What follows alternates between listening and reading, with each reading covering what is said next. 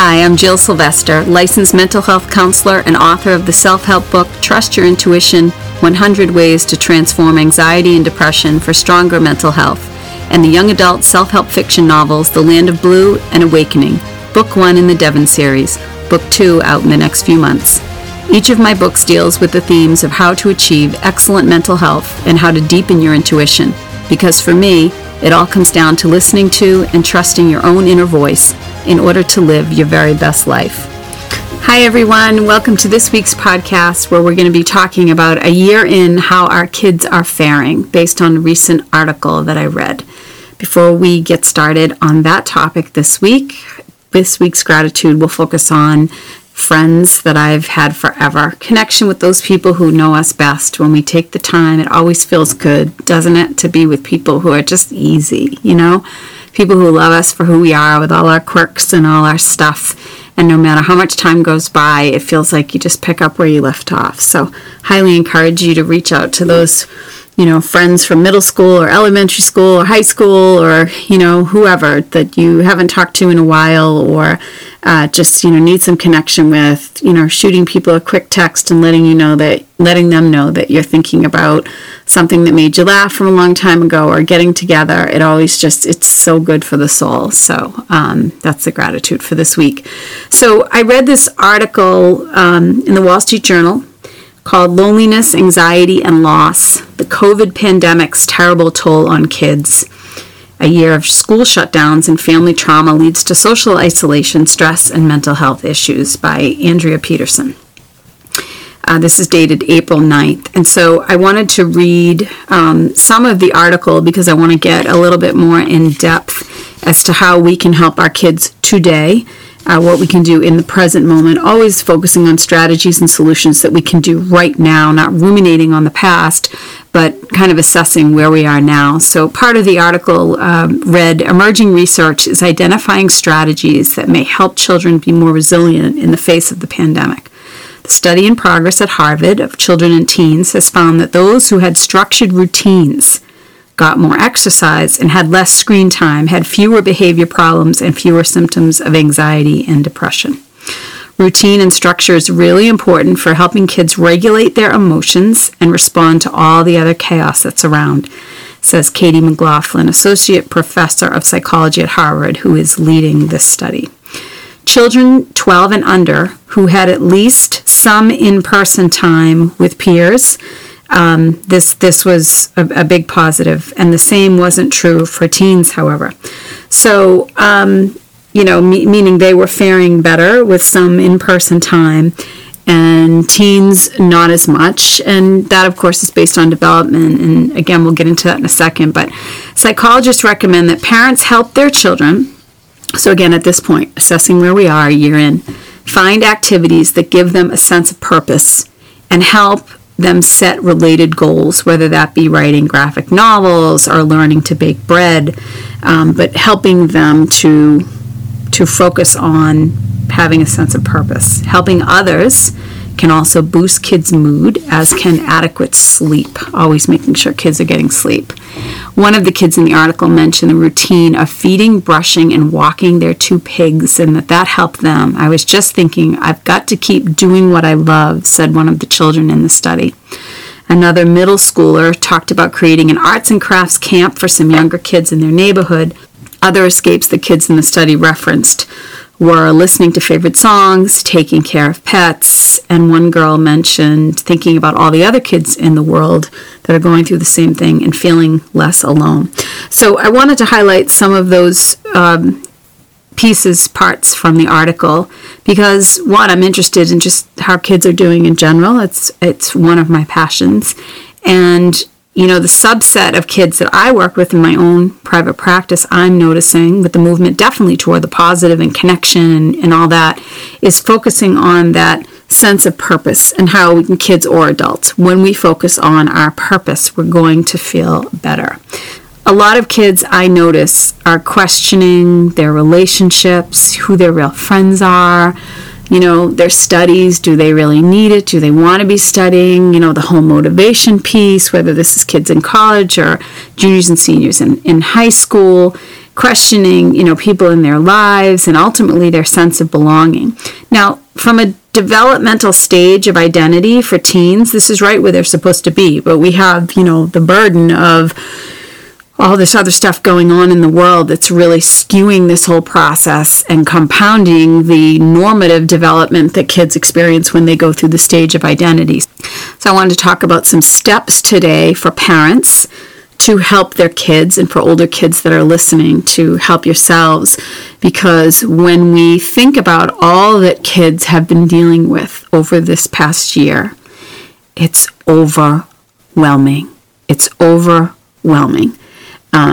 Again, just on top of the normal stuff of being a teenager, a middle schooler, and the normal yuck that we have to deal with, as kids, socially, emotionally, just physically, right? All the changes that our body makes and all of that, that our bodies make. But, to really focus on what we can do now is the point of this podcast, and how we can help our kids by checking in on where they are now and taking the pulse so that we can help them emerge from this whole situation stronger. So let's break it down into 3 strategies that we usually do so that we can go a little bit more in depth as to assessing and then guiding our kids to higher ground. So the first step or area of focus that I'm going to highlight today is asking your kids every single day whether they're happy or not. This isn't just for kids who are struggling. We're talking about just your children. If you're a teacher, kids in your classroom. If you're a parent, your children. If you're an aunt, check in with your nieces or nephews, grandparents. Asking kids, somebody, at least one person in a child's life, should be checking in with them on a daily basis. And I want to repeat myself because it bears repeating, not just for kids who are struggling. Oftentimes we wait for things to be wrong, and that's when we do something, and often that's damage control, at that point. So we're talking about being proactive, taking the time to ask children if they're feeling good, how they're feeling today. When my kids were little, we used to set our goals every single day on the way to school. And I would consistently ask my daughter, what the goal was for the day, and she would consistently say to be happy. And so the question became, okay, so if your goal is to be happy, what do you have to do to be happy? And, we would talk about how she needs to reach out. She would need to, ask people how they are. She would need to say hello. She would need to smile at people. This is all when she was really little. And continuing that conversation over time in order to teach kids that if they want something outside of themselves to happen, they need to be the one to do it. So when you ask a child if they're happy, it can lead to some rich discussion as to, first and foremost, validating them and on what might not be going wrong in their worlds at the moment, and certainly allowing them to vent and release, but then being able to, again, with the vein of taking them to higher ground, asking them what they can do to get to that place that feels a little bit better. So by asking them on a daily basis, every single day, how are you doing today? What was the day, not just taking or accepting fine as an answer. So gently asking them, checking in. They may love it at first. They may just detest it.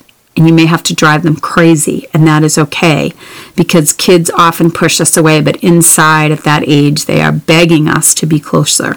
You want to take their emotional temperature. You would rather do this beforehand so that you don't feel blindsided later.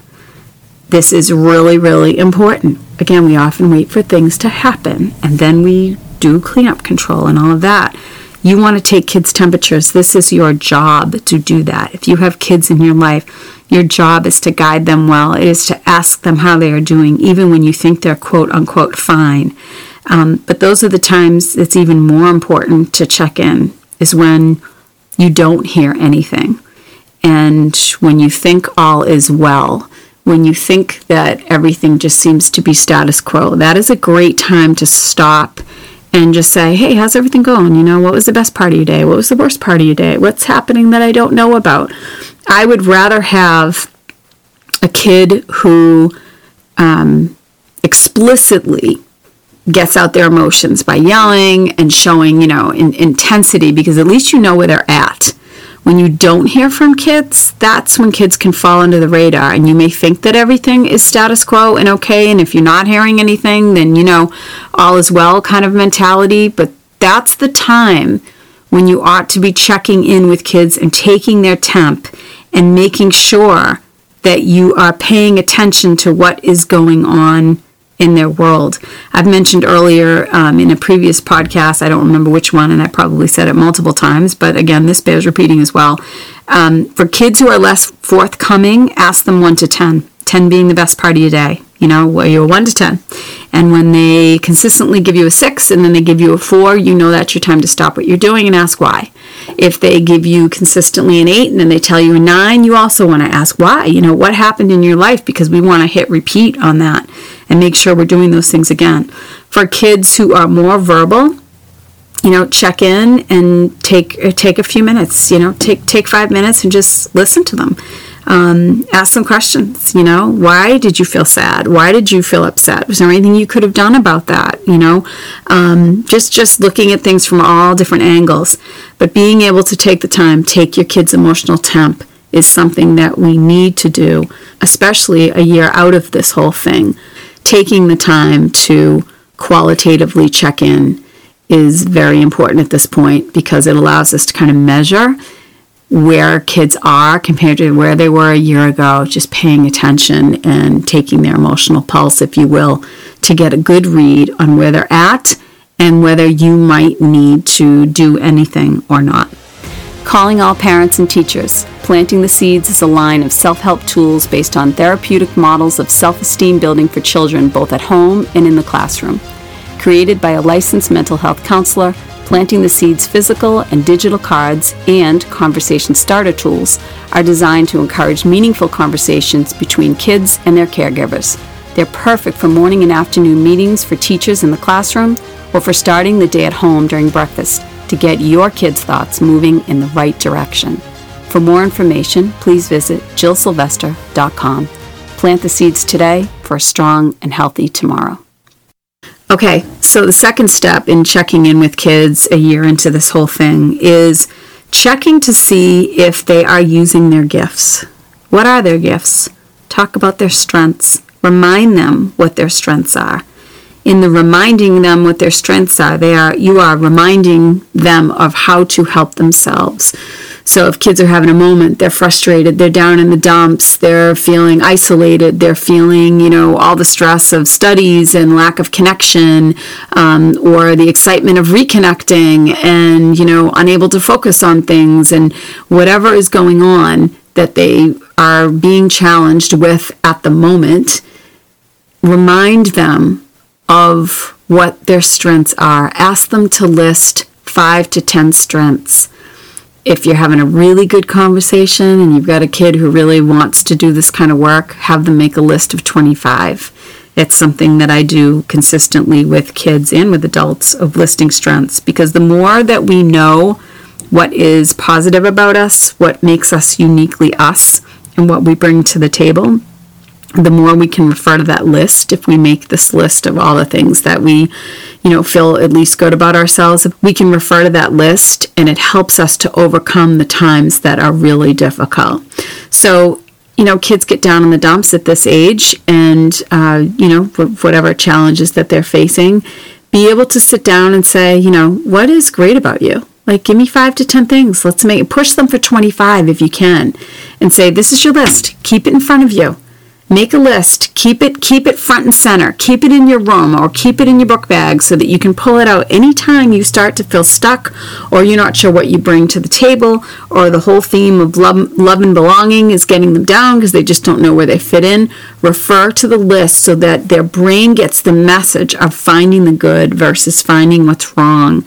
And it helps them to, realign with who they are and their highest self, and what they bring to friendships, what they bring to subjects, what subjects, really light them up, and where they want to put their energy in that direction, and not to worry about other classes that are getting them down, or certain type of kids in certain type of situations that they might not resonate with. And that's okay, because they're amazing in this sports group, or they, play tennis and get along with their tennis team, or in theater, or in band, or whatever it is that again lights them up.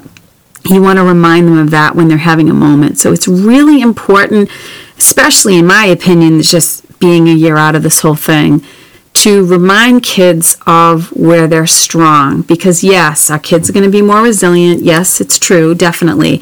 But it can only help to be specifically aware of all the things that make us who we are. So your child might have a really, really great laugh. I'm thinking of my neighbor's daughter, and she's just, she's really funny. She's got a dry sense of humor, just has a great laugh. That would be two things that I would put on her list right away, if she was having a moment, so that she can remember that the humor she brings to certain situations is just such an element of what makes her her. And, those are the things that we're talking about. Or maybe somebody who thinks of others. They're just a really thoughtful friend, and that's what they bring to the table. Remind kids of this. Put those gifts right out there, so that in the resiliency of the challenges of being resilient and all they've had to deal with over the past year, they have these specific things where they know this is who they are and how to bring those strengths front and center, so that in moments of challenge, in moments that are really difficult to navigate being a teen in general, they're able to hyper-focus and be aware of who they are at their highest and best, so that they feel like they have the equipment to be able to navigate. And we want to remind them of this so they can remind themselves of this eventually. That is the goal. It's not always to be the one who rescues them out of a situation, but it's about guiding them so they can eventually guide themselves, because they're not always going to be in your classroom. They're not always going to be in your house. They're going to be out and about in life. So this is the time, reminding them of who they are, helping them to focus on taking their own emotional temperature down the road, and reminding them of the unique gifts that they bring to the table, and their own sense of purpose, their own sense of routine, or if this is who I am, then this is what I need to make happen. So if someone, for example, if a child says, my strength is I love my alone time, I'm my own best friend, and I prefer to be by myself, then that child needs to be reminded as they grow that they need that time to themselves to be okay. Because in a world where we're social, and we've got, jobs, and we've got school, and we've got families, and we've got all these things, it's very important for an introverted person to be able to take that time every single day. And maybe that's an hour, maybe it's 20 minutes, maybe it's 5 minutes, when that's all we get. If we're, in a really busy internship in school and college, and we're playing sports and we're doing all these things, reminding them, hey, this is what, you know to be true about yourself. So you have to make sure that you are honoring that part of you. When you can flex that muscle with kids, you're helping them to get closer to themselves, so that they always know what's going to make them happy. And the third step is ultimately this puts kids in a position of power and control. And it's all about power and control for all of us. That's what we're always seeking, to feel powerful and feel in control. So kids are learning resilience, yes, but what else has this year taught them? What about kids who are great at motivating themselves online? Showing them that, hey, all these things you were able to do by yourself, you're a great self-starter. You could work for yourself. You're somebody who doesn't need somebody to motivate you. And for kids who are not, talking about how they need connection, they need people, they need in-person learning, how to take these findings, take these jewels in the wreckage, if you will, so that they can grow and build this into their sense of purpose. And, understanding that in the hardships of life, it's not meant to torture us. This is how we grow. This is how we create what we want from what we don't, and that there's power in that too. So helping kids a year out, taking their temp, checking in, reminding them of their gifts, building a list of their gifts and strengths, and ultimately putting them in a position of power so that they can feel like, at the end of the day, they did good. And it doesn't have to be perfect, and we don't have to feel all smiles and feeling 100%, but knowing that we did our best, and that there's good in each day, and that there's challenges in each day, and that ultimately we're doing the best that we can. This is how we help kids transform what the past year has brought them in terms of difficulties, and being able to navigate that and to rise above it, and to feel good about that, to feel proud of themselves that they were able to do that. So having these discussions helps kids developmentally in big ways.